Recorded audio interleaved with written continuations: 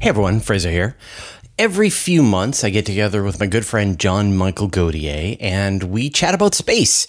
And this was the end of the year, so we talked about some of the cool events that happened in 2023, as well as the upcoming stuff that we're really looking forward to. So you're going to hear all my favorites about the upcoming Vera Rubin, about some of the accomplishments made by James Webb, what's going to happen with Starship, and a bunch of other stories. So enjoy this conversation with John Michael Gauthier. And if you haven't already, check out his podcast, Event Horizon, or check out his YouTube channel as well. All right, here's the conversation. Fraser Cain, welcome back to the program. Glad to be back. Fraser, it was a good year for space, 2023, and we got another good year coming with 2024. So what was your favorite development in space science for 2023? You're going to love this. It was cat videos from space. I take it for the pause. You have no idea what I'm talking about. So the NASA's Psyche mission is on its way to go to a metal asteroid, which is just the coolest thing ever. And that's going to keep us really entertained. But as part of the mission, they are testing out a tight beam laser communication system. And so when the spacecraft was tens of millions of kilometers away from Earth, they pointed back at our planet and they transmitted a cat video at hundreds of megabits per second, which is so much faster. When you think about the New Horizons mission, it was transmitting in just a couple of bits per second. And it took 18 months to transmit all of the data that was picked up from New Horizons when it passed by Pluto. It's a couple of days of images. It took 18 months to get all that data back home. But Psyche is demonstrating that they have a new way to transmit data in space, which is via laser. And they picked up the transmission from Psyche with telescope. And they were able to decode this super high def video at incredible speed. And if this is, with that demonstration, you're going to see some version of this technology be installed on almost every future mission from this point forward. And a lot of the missions that are just great ideas are held up because there's too much data that needs to be transferred home. And if this continues to be really successful and we see more tests when it's out at Psyche, then we could see a complete new revolution in the way data is transmitted across the solar system to NASA and other space agencies. So it's a really game-changing technology that is going to enable so much of the kinds of missions that I'm really excited about in the future. Yeah, it's a huge leap forward. And with Psyche in particular, that mission is going to something that we've sort of seen, but we've never really seen. And that is this intermix of metal and rock. Now we see this in meteorites with like pallasites and mesositerites and all that. And actually I'm getting ready to buy one. There was a pallasite found in Kenya that I'm interested in. But the thing is that those meteorites are weird. That olivine crystals and that just extreme differentiation between iron and stone. And we don't really know what sort of planetary body, what are the conditions of that forming at the sort of boundary between the iron core of an object and the silicate core. And you wonder, does Earth's mantle somehow resemble a pallasite? So you just don't know. Anything, right? Like all we know is the density. We know the size and the mass of the asteroid, and that gives you the density. And the density is very rocky, bordering on metallic. And so it could be the exposed core of some planetesimal that went through some heavy bombardment, and it's just this chunk of metal in space. And yet, because it was large enough, it probably had volcanoes, but the volcanoes would have been metal. And so there could be like metal volcanoes on the surface of Psyche. And so, and your imagination just runs wild with what could still be happening on this world. Or it could look very much just like a regular old asteroid. It's going to look dirty and like asphalt. And yet we know that it's got that density. And so when the spacecraft gets there, it can orbit around it. It can start to make really detailed gravitational mapping of this asteroid and tell us so much about it. But like you, I'm like rocky meteorites are fine, but they just feel like a rock. Metal meteorites are special. They feel like a piece of alien space metal, like absolutely. That you're holding on to this thing that looks like an asteroid or like a meteorite, but it is strangely heavy, and they are just wondrous. Like, I'm glad you're buying one. I've got a bunch of meteorites, and they're not that expensive, for tens of dollars, low hundreds of dollars for something a little more substantial. You can go out and buy a piece of space metal, and I guarantee it will give you superpowers. I do not have superpowers from my meteorite collection. Yeah, I mean, you might. I mean, the superpowers are all really mundane. Like one of my friends who I gave a meteorite to, he found that after he got it, he didn't have bad weather when he went on motorcycle trips. Well, that's useful. Yeah, totally. So I think those are the kinds of low grade superpowers that you can expect when you own your own meteorite. So if you're in any way fascinated by this, get a meteorite. Yes, I may possibly have become better at boiling eggs as a result of a meteorite. That sounds really legit to me. Yes, it's true. Now, interestingly, when we talk about that, the idea that meteorites are weird, one of the weirdest aspects of iron meteorites is the Widmanstätten pattern, where you can etch it with nitric acid and actually see the crystalline structure of this meteorite that probably was the result of it cooling and crystallizing out into different sort of alloys of iron and nickel. And there's just nothing like that on Earth. Yeah. I was recently in Tucson, and they have a gem and mineral exhibit in downtown Tucson, but it is really space based because, of course, they've got the Lunar Planetary Lab at the University of Arizona. I always get these. I have to be careful. And it's amazing. I mean, they've got OSIRIS-REx exhibit, and they've got a whole wall of just meteorites. They had the largest moon rock that I've ever seen. And a lot of those like pallasites, ones that are sliced down and then etched, and you see just this amazing crystalline pattern. Yeah, it is a rabbit hole of a hobby to get into, collecting meteorites. Like, I just have the one big one, but I want more. There's a subset of that I actually got involved with when I was a teenager. So there are two impact structures in my state, very ancient ones, and I would go down and collect shatter cones, which are a geologic feature caused by a meteorite impact, an asteroid impact. And I actually would go down there and hunt them. I still have some. I look at weird geologic features that are related to meteorites, in addition to actually metal detecting for them, which I never really found any. But I did find geologic shatter cones that are linked to impacts. And I always found that fascinating that, an impact 15 million years ago is still evident. On Earth, and you can go out and try and find samples, even if the meteorite is gone. And another version of this hobby that I think is really fascinating is looking for micrometeorites. And so if you've got like a steel roof and it's collecting debris, you can take that debris and then you can put it in a bucket, separate it out, run a magnet through the debris, and you pull out all of these little spherules from your roof, from your gutter.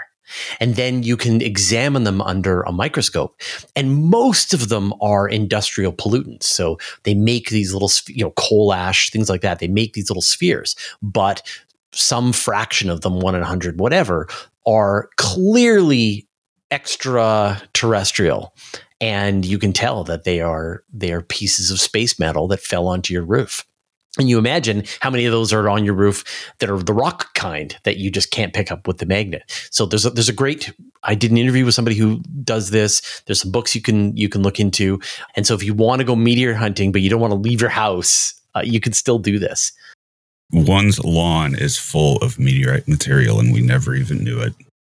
I know. Yeah. You have no idea how much you're surrounded. 100 tons of space dust falls onto the Earth every day and just rains down across the entire planet. And you can see it. You go out in a meteor shower. Well, something may make it that something tangible may make it to the ground from an annual meteor shower. And I mean, you'd never know it, but Yeah. it's sort of, interesting to think of the interaction between Earth and space in that way. Yeah. Which is another thing that interests me, is that when space comes down to you is the coolest thing. And that's behind the meteorites, it's behind everything. And also the solar eclipses, the totality of a solar eclipse, which I've got one coming this year. That's going to be, we share it. We do, don't we? Yeah, so we actually share this eclipse. So the eclipse is going to start in Mexico. It's going to pass through the US into Canada and then poke out the top of Canada. So I'm probably going to go to Texas because that gives me the best shot at being able to actually see the eclipse, because Canadian weather in April isn't super duper. But yeah, it's another opportunity to see an eclipse.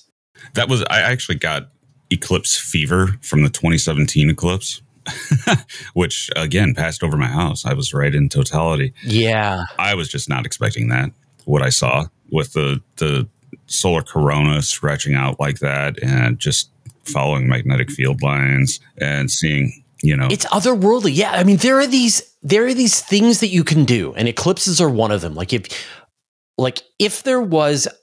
I was at a place with a 99% eclipse, and you told me that there was a 99% eclipse, I might not turn around and look at it. It's not that interesting to me. A partial solar eclipse, things get a little dimmer. It's fine. You get a chomp out of the sun. It's fine.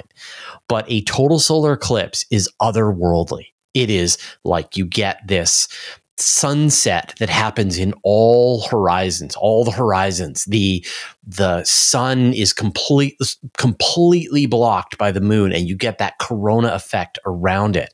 And there's a crowd of people that follow the eclipses, like the Grateful Dead. Like, once they see one, they can't get it out of their head, and they want to experience that feeling again. And I totally get that. The other one is an aurora. Like, if you've never seen a bright aurora, you really have to get one into your eyeballs, because it is, again, just otherworldly. You can't believe what you're seeing. And no pictures can really show you. A video doesn't really capture it. You have to see it with your own eyes. So there are these things that are relatively easy to chase down. The one that I always add to that is going and seeing a rocket launch, because it is like to just watch this controlled explosion in your vicinity go off. It is a sight to behold. And again, it's fairly easy to do. You go to Cocoa Beach in Florida, sit on your deck drinking your Mai Tai, and you watch a rocket take off. It's nice. It really is, and that's still the joy of astronomy is things like that. And with the solar eclipses, it is like the solar system that we study so in depth comes down to us, becomes real and tangible. It's not just some shining light in the sky like Jupiter or something like that. This is much different than that. But even that, like setting up a big telescope, standing on the street corner, pointing it at Saturn, and inviting people to come and take a look through it, and just being present for their first time ever seeing Saturn through a telescope is just wonderful. That's what hooked me originally when I was. Yeah. I know you've done a ton of like sidewalk astronomy, and that is just there's nothing like it. And it's satisfying because Saturn is Saturn. You're like, well, I might not see much when looking through a telescope, and then all of a sudden there it is with its rings, and it's right there. Yeah. People are like, I can't believe this is real. Like, is this real? And also, another one that did it for me when I was a teenager was the fact that I could see Jupiter's bands, two of them. Yes. And there they were. And the moons. And then luckily back in those days, Comet Schumacher-Levy 9 hit Jupiter and you could see it through the telescope. You could see the scars in the atmosphere. Yeah. Yeah. And I didn't try to visually observe that. I did. I was using an 8-inch, I still have it, an 8-inch Dobsonian, and I was able to see, you could see it. You could see the dark scars as it rotated around because it hit on the far side of Jupiter. But as it rotated around, they were visible, and I was able to see them with that 8-inch telescope. I don't know what the magnification was, probably pretty high, but yeah, definitely. It was definitely unusual thing to see. Yeah. And I love that idea though, that again, we can be tempted to look at the night sky and say that's basically unchanging over my lifetime, but not really. Sometimes, sometimes it gets really dynamic. And the another thing that, and we've talked about this before, that I'm waiting for is a great comet, something really crazy. Yes. Like they used to describe. Yeah. The kids these days have no idea what a great comet really looks like. Like we saw Hale-Bopp and Hyakutake, but it was like 2000, 1999, like 97, I think, for Hale-Bopp, wasn't it? 97. Like we're 25 years. Like there are people who are going to be listening to this who were not born when the last great comet was here. And it was stunning. Like you went outside and the tail was the size of your hand across the sky, hold your hand out and the tail stretched all the way back and it had multiple colors. And you could see the main tail and then the ion tail. And this was even before all this modern astrophotography techniques came out. And so every picture of a comet that's been taken in the last 20 years is fine, but it's with a bad subject. It's going to be the good comet. And then people talk about even the bigger ones back in the 60s and stuff. Yeah. And then of course a meteor storm is another thing. Like we keep getting these hints and threats of a meteor storm, like one where it's hundreds of thousands of meters per hour. And that happened like 1966. Yeah. Again, that would be stunning. Yeah. The Great Meteor Storm, which was a particularly dense part, as I recall, of a regular meteor shower that happens every year. It's just you go through a dense part every so often. Yeah. And it just lights up. Yeah. I don't know that's really hard to predict, though. It is hard. So each time a comet, like all the meteor showers come from comets, one comes from an asteroid, but they mostly come from comets. And so each time the comet moves around the solar system, it leaves a trail of particles and the Earth will pass through the trail, but it'll pass through some older version of the trail. But every now and then you get the Earth passing through a very recent version of the trail that's been laid down, and that gets you the meteor storm. And you get one every 100 years or so, and they just sound off the charts. And I mean, the closest I've seen was the Leonids back in, again, like 2000, 2001. Maybe we talked about this before, but I was watching a meteor every few seconds, which was great, but we know the universe can do better. Indeed. I wonder if we could create, this is my usual crazy talk, if we could create an artificial meteor storm. Yes. This is in the works. So there's a Japanese company that has developed an artificial meteor shower from a satellite. And so it'll eject a meteor shower. I don't know if it's been launched yet, but the plan was to test it. And obviously, I think people are kind of grumpy about the idea because it's more light pollution, but I'm okay with it because it's in a very small localized area. It's a one-time event. It's not like an ongoing, really bright satellite that's going to be up there all the time. Like you're going to release the particles over Tokyo and see the meteor storm. So it's been proposed, and I think someone is fairly long down the pathway of actually developing it. It's an interesting idea, but what are your views on the growing problem of orbital sky glow? In other words, Starlink and satellites like that creating issues for astronomers versus, which I think this is much worse because I've seen it firsthand happening, is sky glow from the cities, the growing sky glow. Yes. I honestly am more worried about streetlights than I am satellites because you can come up with algorithms and stuff to filter that out and paint them black or something like that. But the sky glow, it's just done nothing but get worse here over the course of my life. Yeah. And I mentioned I spent a month in Tucson, and it was quite amazing to be in a city that takes sky glow very seriously. Like we were a little outside of the city and I could see the Milky Way from the backyard of the house we were staying at, when normally any other city, it would just be overwhelming with sky glow. So they take it really seriously there. And there are things that they can do to bring down the sky glow and bring the night sky back into people's lives, which I think is really important. Like so much of humanity has no access to the Milky Way, to the fainter stars, to just be able to go outside and take it in. We're mad about light pollution from satellites. You should be enraged by the light pollution that has already stolen the night sky from most of humanity.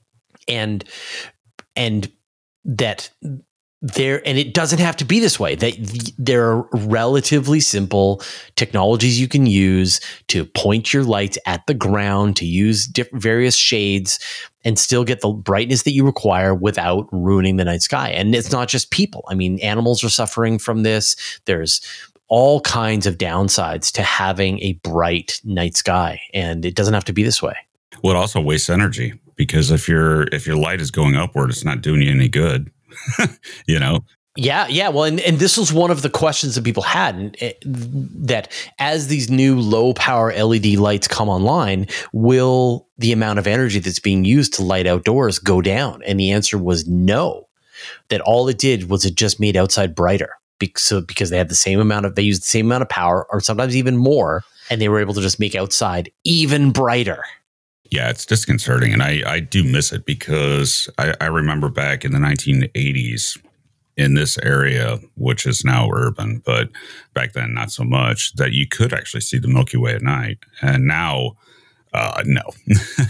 The only thing I can see at night without my telescopes is just planets and a couple of stars, Sirius, things like that, Orion, but no Milky Way any longer. And then even through the telescope, the night sky is bright. It isn't black anymore. It's lit up, and there's just no way around it. And I mean, how far are we going to go with it? All the way. No night sky at all. No, just take it all away. Now, Fraser, there is a mission that is of great interest to me, as they all are, I guess. But there's one that I don't think gets enough press, and it's the Parker Solar Probe. Mm-hmm. Well, it's hard to keep track of the Parker Solar Probe. I mean, it was launched several years ago, and its job is to study the sun closer than any other spacecraft would. And it has been performing a series of gravitational slingshot maneuvers using Venus and Mercury to get closer and closer to the sun. And every 6 months or so, we get another press release from NASA saying that Parker Solar Probe has made its closest flyby to the sun. And now it's vastly closer than any spacecraft has ever been, and is still going to be getting closer. And the design of the Parker Solar Probe is really ingenious, because at its closest point, it is so hot that it's starting to cause damage to the spacecraft. And so they have it on this elliptical orbit where it flies out from the sun, cools down, gets its affairs in order, and then comes back in, gets blisteringly close to the sun, and then flies back out. Let me just check to see what the latest Parker Solar Probe distance was, because it's kind of stunning. Get the actual specific. So the last big one we had was in August, and they came within. They did a flyby of Venus in August, and the closest approach, the perihelion, they came within 7.3 million kilometers, and it was moving almost 400,000 miles per hour, which is the fastest any spacecraft has ever moved. Any spacecraft humanity has ever made. I would not want to be that close to the sun. The sun is scary. I mean, it's a star. Yeah. Yeah. So the last one, it did its 16th close approach on June 27th, and came within 5.3 million miles, and is just going to keep getting closer and closer. I'm trying to get the actual from NASA, their final. You can just edit this, right? I noticed that. It's weird. I wonder why. I'm not. Do you want me to? Now, Fraser, the elephant in the room regarding spacecraft is the profound success of the James Webb Space Telescope. In my 35 plus years of being interested in space, I've never seen anything quite so successful. What are your views? How do you feel about the JWST? Yeah, it has been phenomenal. And I think like this was, described as the elephant in the room. I mean, for the longest time, it was the monster that ate astronomy budgets. It cost $10 billion. It was a decade late, and other interesting projects got canceled because of the budget overruns, the time overruns on JWST. And yet it did launch. It launched now 2 years ago, more than 2 years, 3 years ago. Now I lost track of time because it was Christmas Day. Was it 3 years ago? Anyway, I've lost, we've done a whole year, maybe 2 years ago, 2 years ago. Anyway. And as you say, its impact on astronomy has been profound. On the cosmology side, that conversation is still unfolding. And I think we got that sort of initial run of results when people were still learning how to use JWST. We got these, we've seen the farthest galaxy that we've ever seen. Galaxies are bigger than anyone expected. We may have to rewrite our understanding of cosmology. And that has settled down. Like, people have gotten a lot better at being able to both take the images with JWST, but also do the spectra analysis, which has been able to get a much more accurate idea of the redshift of these galaxies, figure out where they are in time, understand what they're made of, and things are moving back into the established models. And so I think cosmology has not been overturned in the way that some people were really hoping that it would be, that in fact the missing puzzle pieces are being found nicely and things are being slotted in, and yet we're learning a tremendous amount about the early universe, about the concentrations of gas. I mean, the results just keep coming out, that larger supermassive black holes are being found, that the results of some of the first, perhaps the chemicals that came from the first stars in the universe are being found seeding into nebulae and in stars that are forming in galaxies, that we're seeing structures, tidal tails, tidal interactions, building blocks of galaxies coming together, spiral galaxies seen in earlier than anyone expected. Like, there's a lot of really interesting things that are being found.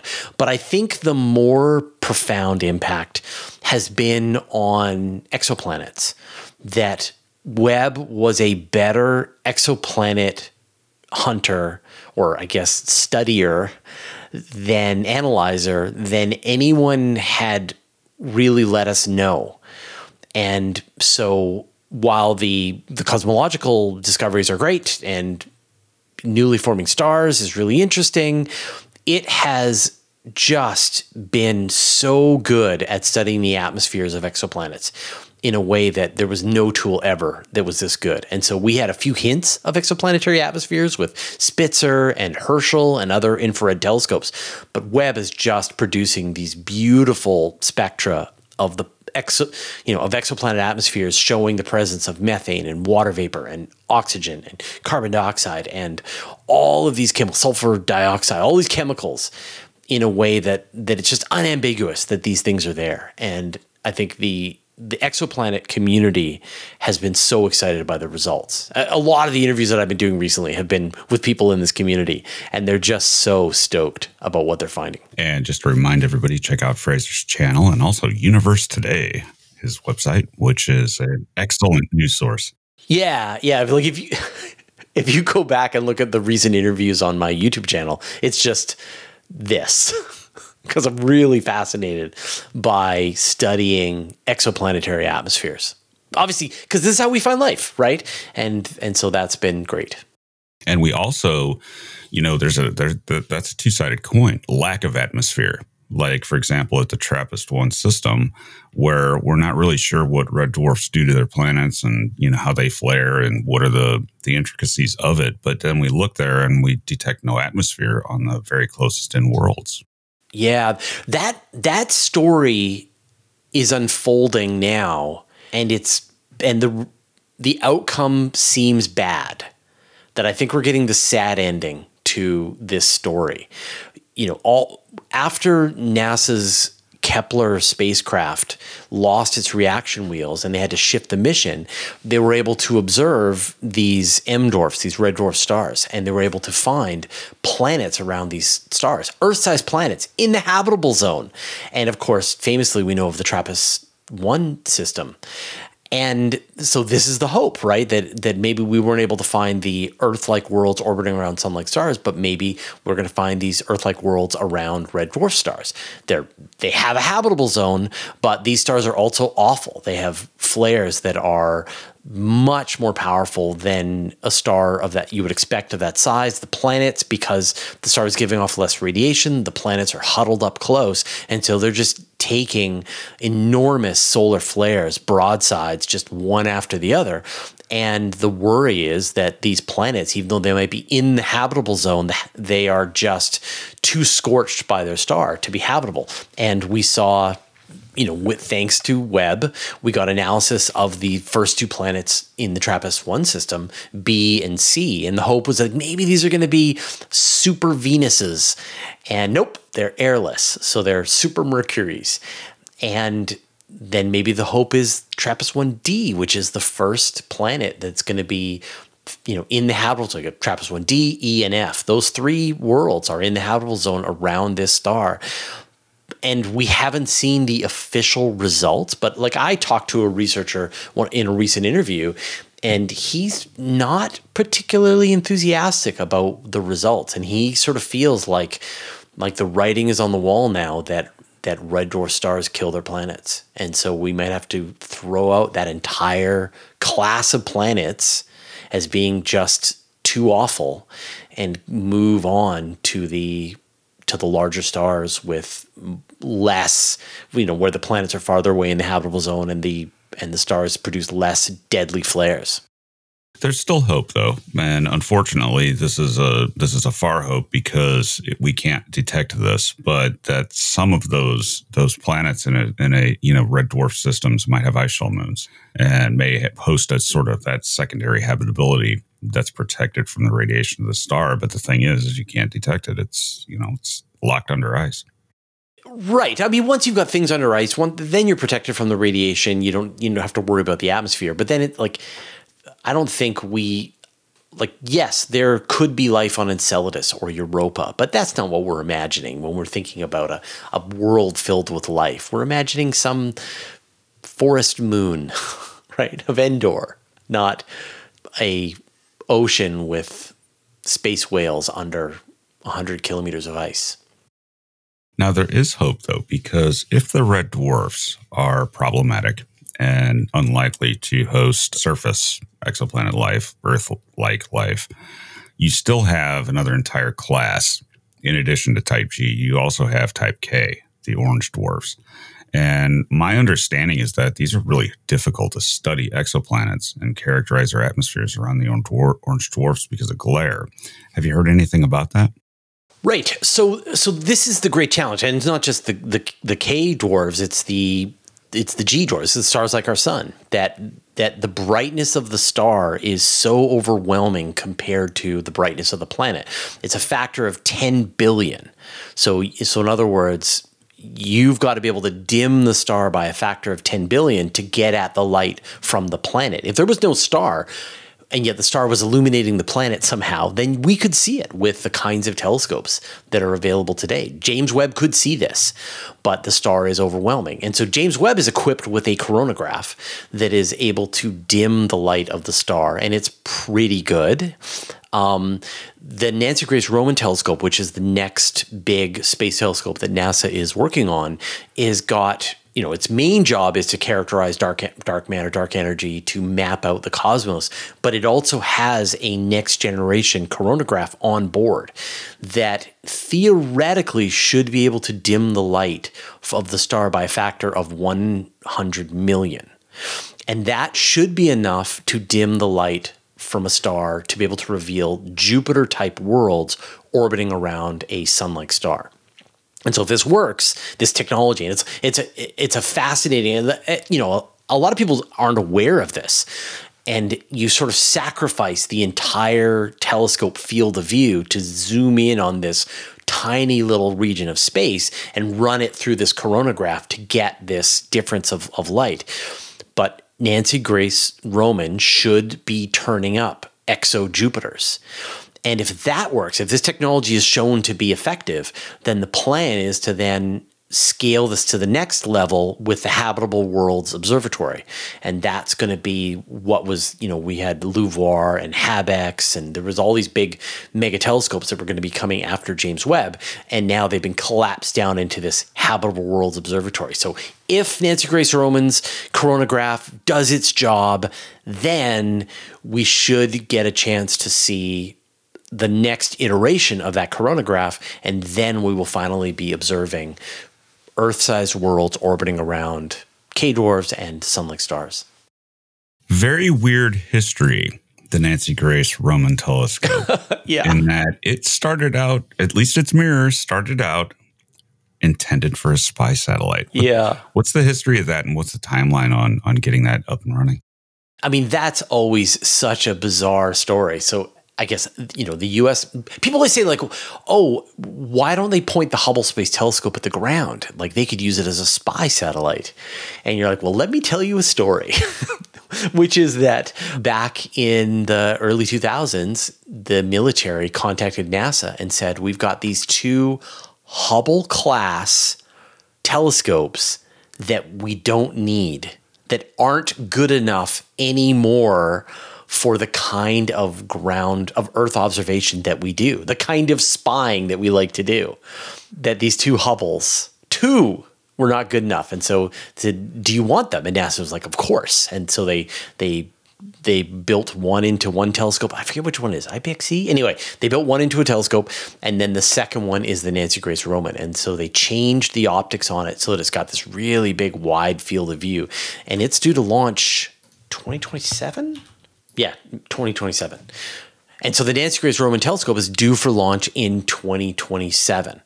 And, it's the next big space telescope that I'm quite excited about. And I think people aren't really aware of what it's going to be capable of. It will find hundreds of thousands of exoplanets, probably tens of thousands for sure, using gravitational microlensing. It will also be able to identify these exoplanets directly imaging.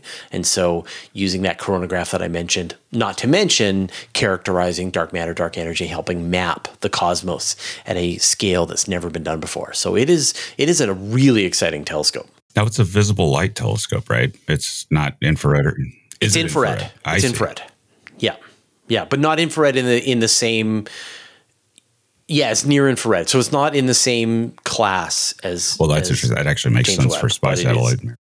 The next mission that we'll cover is a lot more complicated. Starship delays, and all sorts of things going on. What is been the progress for 2023 regarding Starship, and what does 2024 look like? This is so hard because there are these entrenched groups who are ready for a flame war. And so as long as I piss off everybody equally, I think I will have done my job. So in early 2023, April, we got that first launch of the Starship Super Heavy stack, and it destroyed its launch pad, and the thing came apart pretty quickly after launch and then was detonated. And they didn't meet any of their objectives, right? Like their objective, well, I guess they got off the pad. You could see right from the beginning of the launch that several of the engines weren't working, and it just kind of got worse from there. The launch that they did just a couple of months ago, anyway, the launch they did more recently, late November, was much more successful. They had completely rebuilt how the pad works. So they had what they call a flame diverter, a big steel plate that was underneath the launch pad, which diverted the flames, prevented the fire tornado that caused all of the damage from last time, and it was able to get off the pad. As you could see it lifting off the pad, you could see all of the engines were burning nicely, and it did its separation, and then it exploded. So the one addition that they added to it this time was that they're going to do something called hot staging, where originally the way Starship was going to work was that the Super Heavy would sort of slow down and it would sort of split itself apart, and then Starship would ignite its engines and continue the journey up to space. And that was too difficult to control. And so they shifted to something called hot staging, which has been done before. But it meant that Starship fired its engine while it was still attached to Super Heavy, and then it was able to detach and then continue the flight. And so we got that hot staging, and that worked perfectly. And then Super Heavy was supposed to do a like sort of flip over, do a burn back, and it didn't seem like it was able to reignite its engines, and then it exploded. And then Starship, and this is the one that's more kind of confusing because we still haven't got like an official breakdown of exactly what happened with Starship, but it continued on sort of beyond what we could see, and then we heard that there was a loss of signal, and people were sort of downrange, were able to track, and it looked like the thing came apart, some cause that made it break apart, and so it wasn't able to complete its half of the journey either. So in theory, the next version of it is now being prepared for launch, and because the launch pad wasn't destroyed, these other rockets were ready to go. We should see a launch within a couple of months, the next test. And hopefully this is the one that'll sort of meet all of the objectives that they had. The Super Heavy will launch off the pad, you got the hot stage separation from Starship. Super Heavy will flip itself over, do a burn back, land softly in the ocean, and then Starship will continue on, do some kind of suborbital flight, and then do its own soft landing, re-enter, do a soft landing off the coast of Hawaii, and we should get sort of a completion of the mission. But SpaceX also has a habit of skipping steps. So if they feel like they've learned enough from that first launch, I wouldn't be surprised to see them do something more complicated, like do a full orbital launch. There's like a rumor that they might also be attempting to do a practical test of a cryogenic propulsion pumping. So one of the requirements that NASA has for SpaceX to demonstrate the Starship can pump cryogenic fuel in space. And so because the future human landing system version of Starship will need to transfer like 15 launches to transfer all of the cryogenic propellant to the version that's going to go off to the moon. And so they need to start demonstrating that they've got this skill down. And so one theory is that they're going to put a pumping system inside Starship. And then once it's up in space, try to transfer propellant from one tank to another to demonstrate that they can do this space-based cryogenic transfer. And this is becoming a problem because the Artemis 3 mission, which is in all other ways moving forward, like the rockets are almost built. The plan was to launch this at the end of 2024. It's been shifted now to the end of 2025.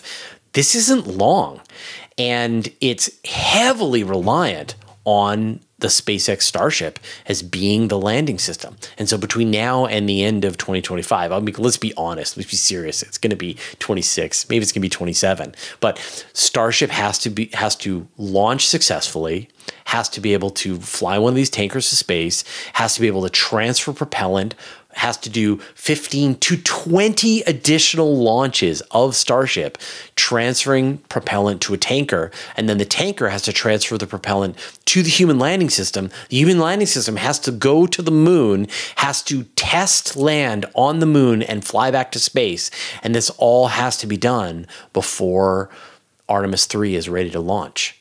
That's a tall order of steps that SpaceX is going to need to do, and they're really now in the middle of the critical path. And so if they have more delays, then we're going to start to see all of Artemis 3 start to slip based on that. At least we have yet another rocket system that is now on the menu or coming on the menu, and it is ULA. ULA has developed the Vulcan rocket, and that is a replacement for Delta and its Atlas, its previous rockets, which were venerable, to say the least. Yeah. But now they have a new one. What does the Vulcan rocket system offer us? So the Vulcan is United Launch Alliance's response to the Falcon system. And we're at this point where it's kind of ridiculous because the Falcon 9 rocket launches all the time.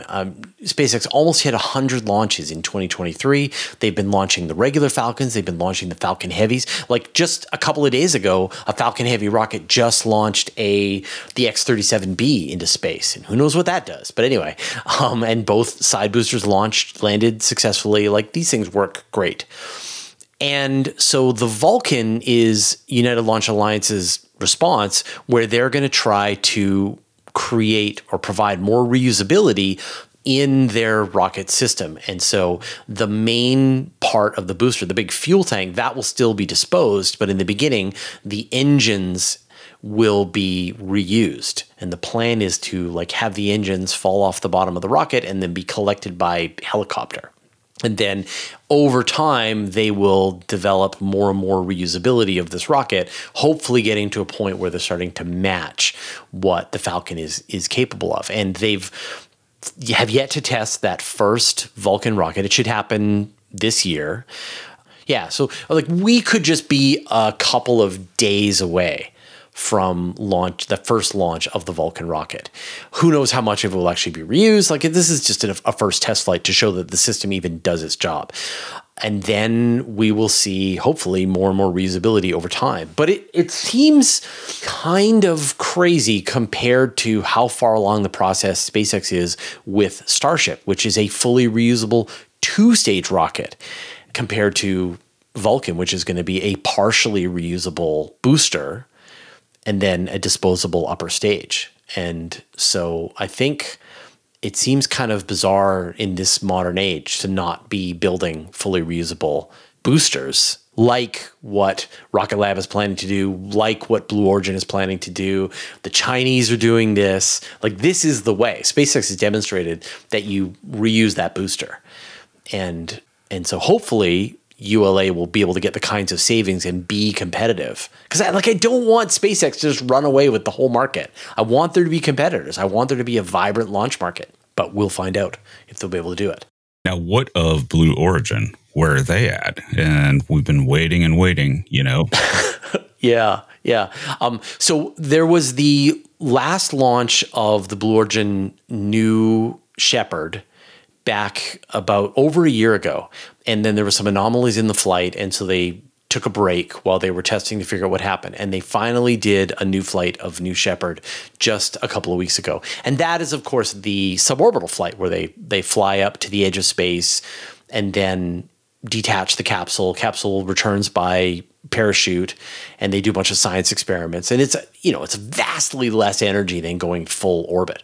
But Blue Origin has been working on their New Glenn rocket, which has a reusable first stage, but it's bigger, but like Starship. Sorry, as a reusable first stage, like Falcon 9, and then a disposable upper stage. And this is going to be their response, their heavy lift response. And they've got lots of contracts, but we just haven't seen tests of this rocket. It just keeps drifting and getting pushed back.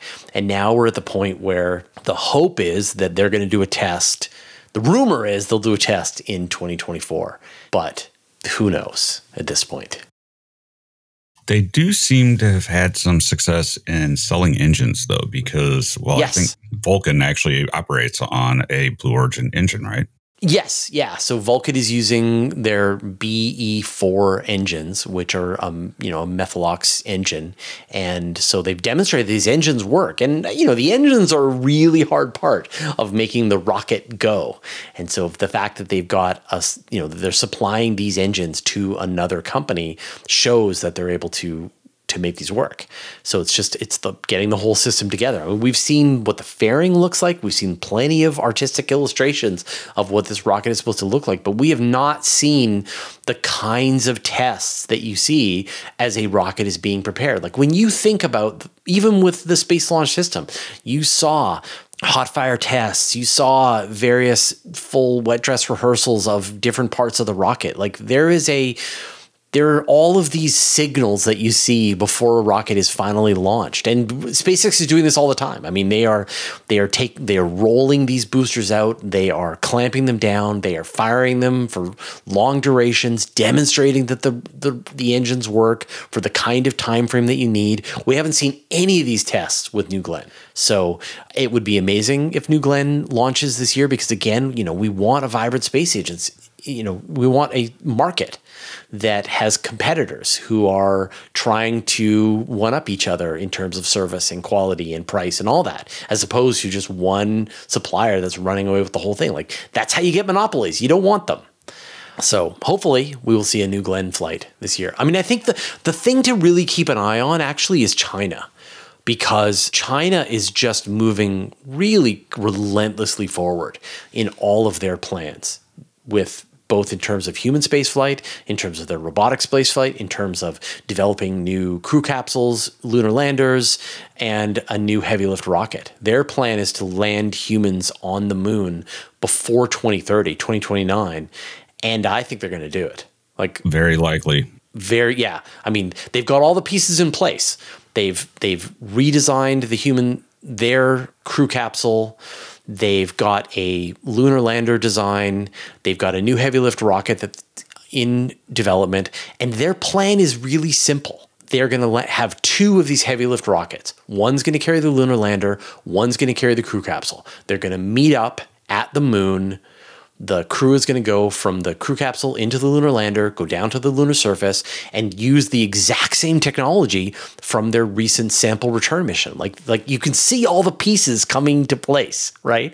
They tested this technology. There's another lunar sample return mission coming in next year to further make sure that this is right. And then there's like another one that's going to be a couple of years later. So you're going to have two more cracks at doing sample return, as well as a sample return mission from an asteroid. So they're really starting to dial in getting payloads off the surface of the moon and back into space, and then bringing them back to Earth. They've demonstrated their ability to send humans to and from the Chinese space station.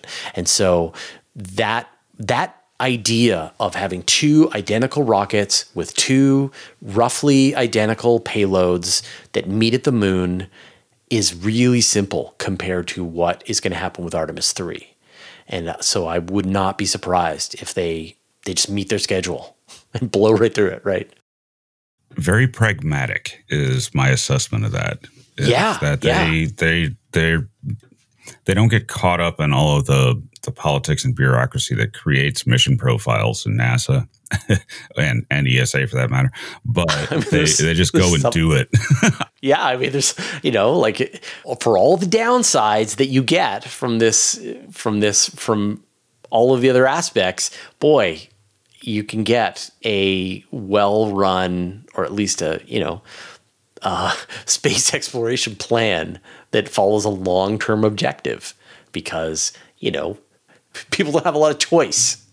You end up with the same party every year, and they just follow the plan.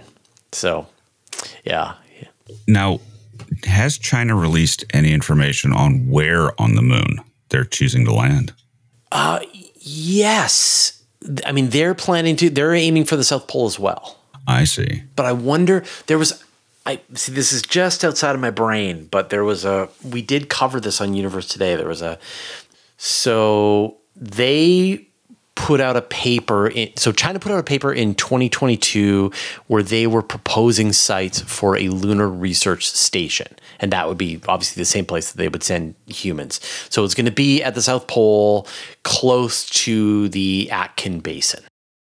So essentially the lunar missions that are being planned are look for the ice at the poles and see what can be done there. And that's the area of interest. And it's not so much the, going to the lunar mare or anything like that. My question is that more dangerous? In other words, going into terrain that's not completely flat like that seems to up the danger level, doesn't it? I don't know. I mean, at the end of the day, the moon is cold and then it's hot. You don't have a lot of atmosphere. Like the conditions are roughly the same, but as you said, there are mountains and craters and stuff. The lunar landing sites that were chosen for the Apollo missions were like really right there in the middle of the moon, that they were easily seen from Earth. You could transmit to and fro from the moon. The challenge of landing at the South Pole of the moon is about being able to communicate, because in some cases you're not going to have a direct view of Earth. And so you're going to have to use some kind of relay transmission to be able to do that. And again, the Chinese have demonstrated this. They landed a rover at the South Pole. They used a relay satellite on the far side of the moon to communicate back to Earth.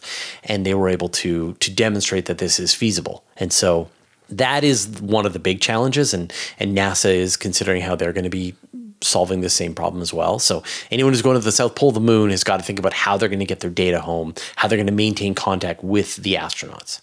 Now, another area of interest with what China's doing in science is FAST, which is now the world's largest radio telescope, and nothing really compares to it ever since Arecibo collapsed.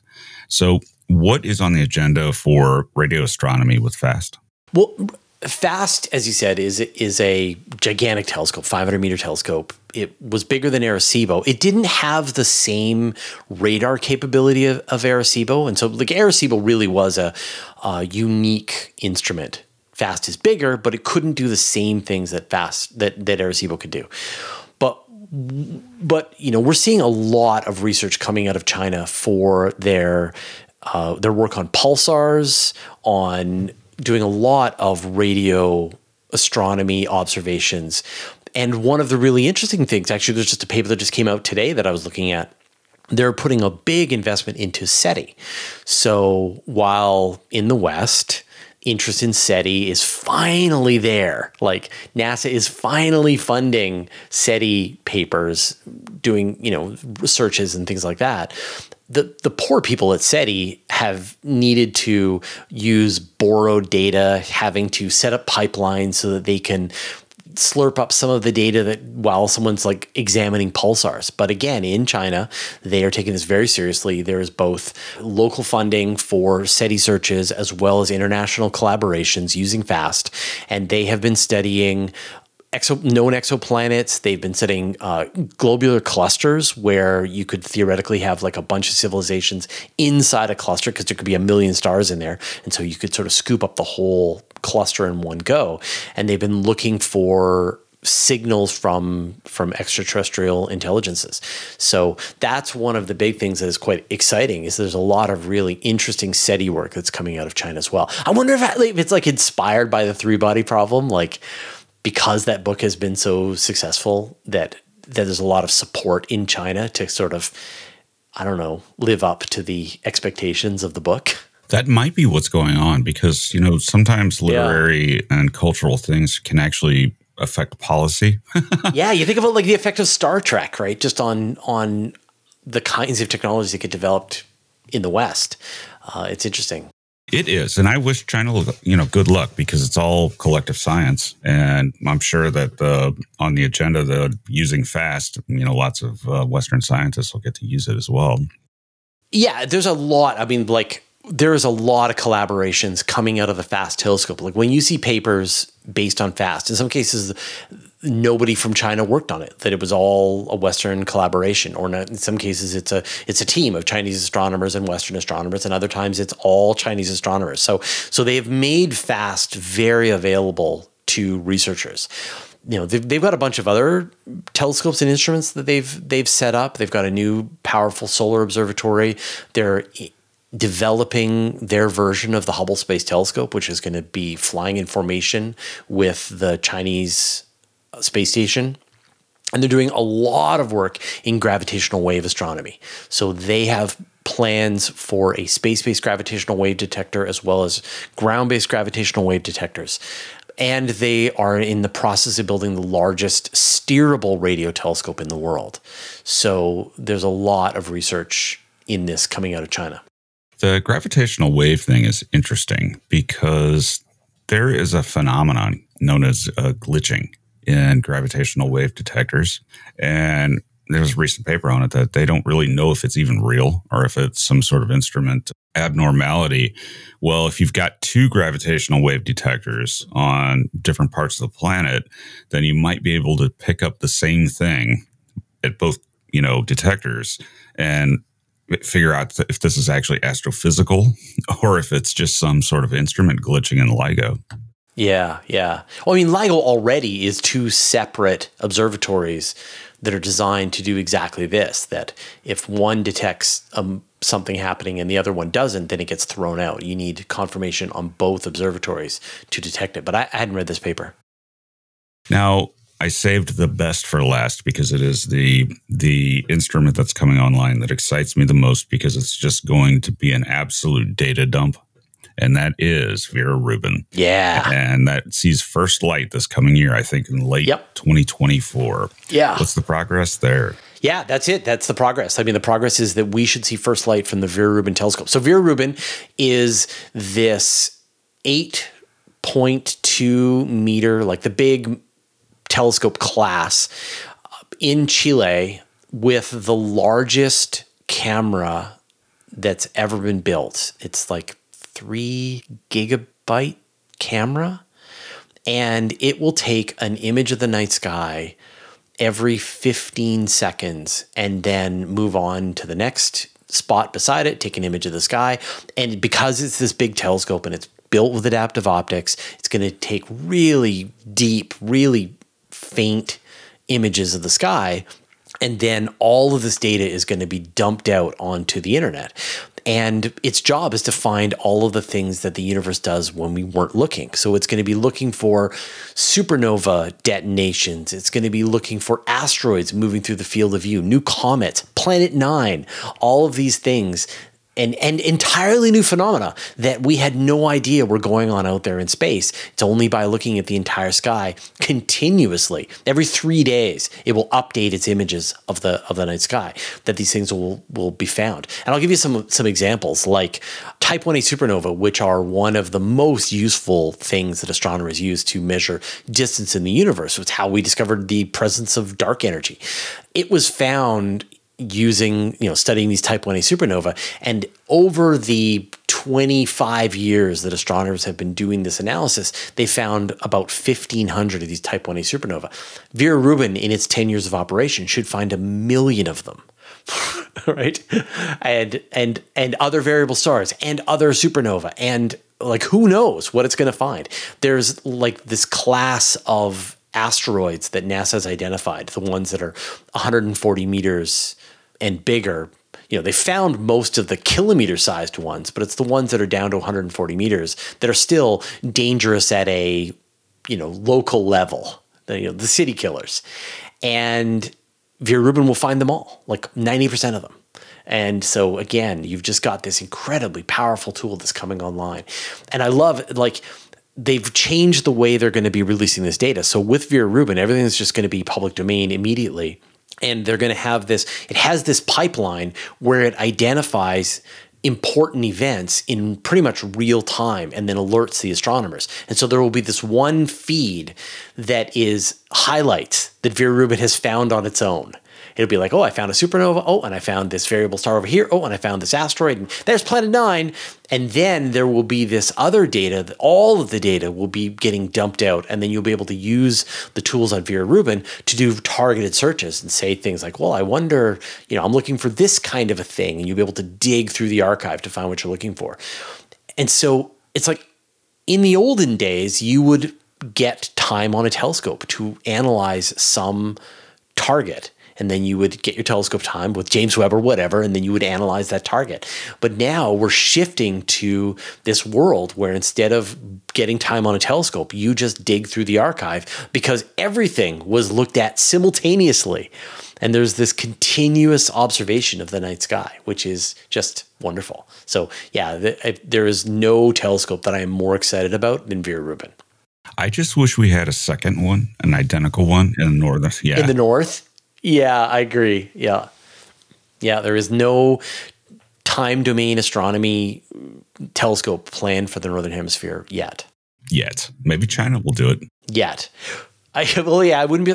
I feel like China is planning one, but I don't know where they would put it. It's hard to keep up with everything that China's doing, and it really is, and they're not always forthcoming. They're not forthcoming. No, they are terrible at telling us what they're doing. Yep, probably secretive. Secretive, but also the fact that they may be telling everybody internally in Chinese newspapers, but it doesn't translate over somehow, and things are missed. Yeah. I mean, I do follow stuff back into Chinese sources as best I can, but it's a whole other sort of internet, and the way news moves around on the Chinese internet through Weibo and their various WeChat. It's a different creature, so it's really hard to find news in the same way without just being immersed in it all the time. All right, Fraser, we're out of time. Always a pleasure talking to you, and I'm really excited about the year to come, and I'm really happy with how 2023 turned out. 100%. This is going to be a great year.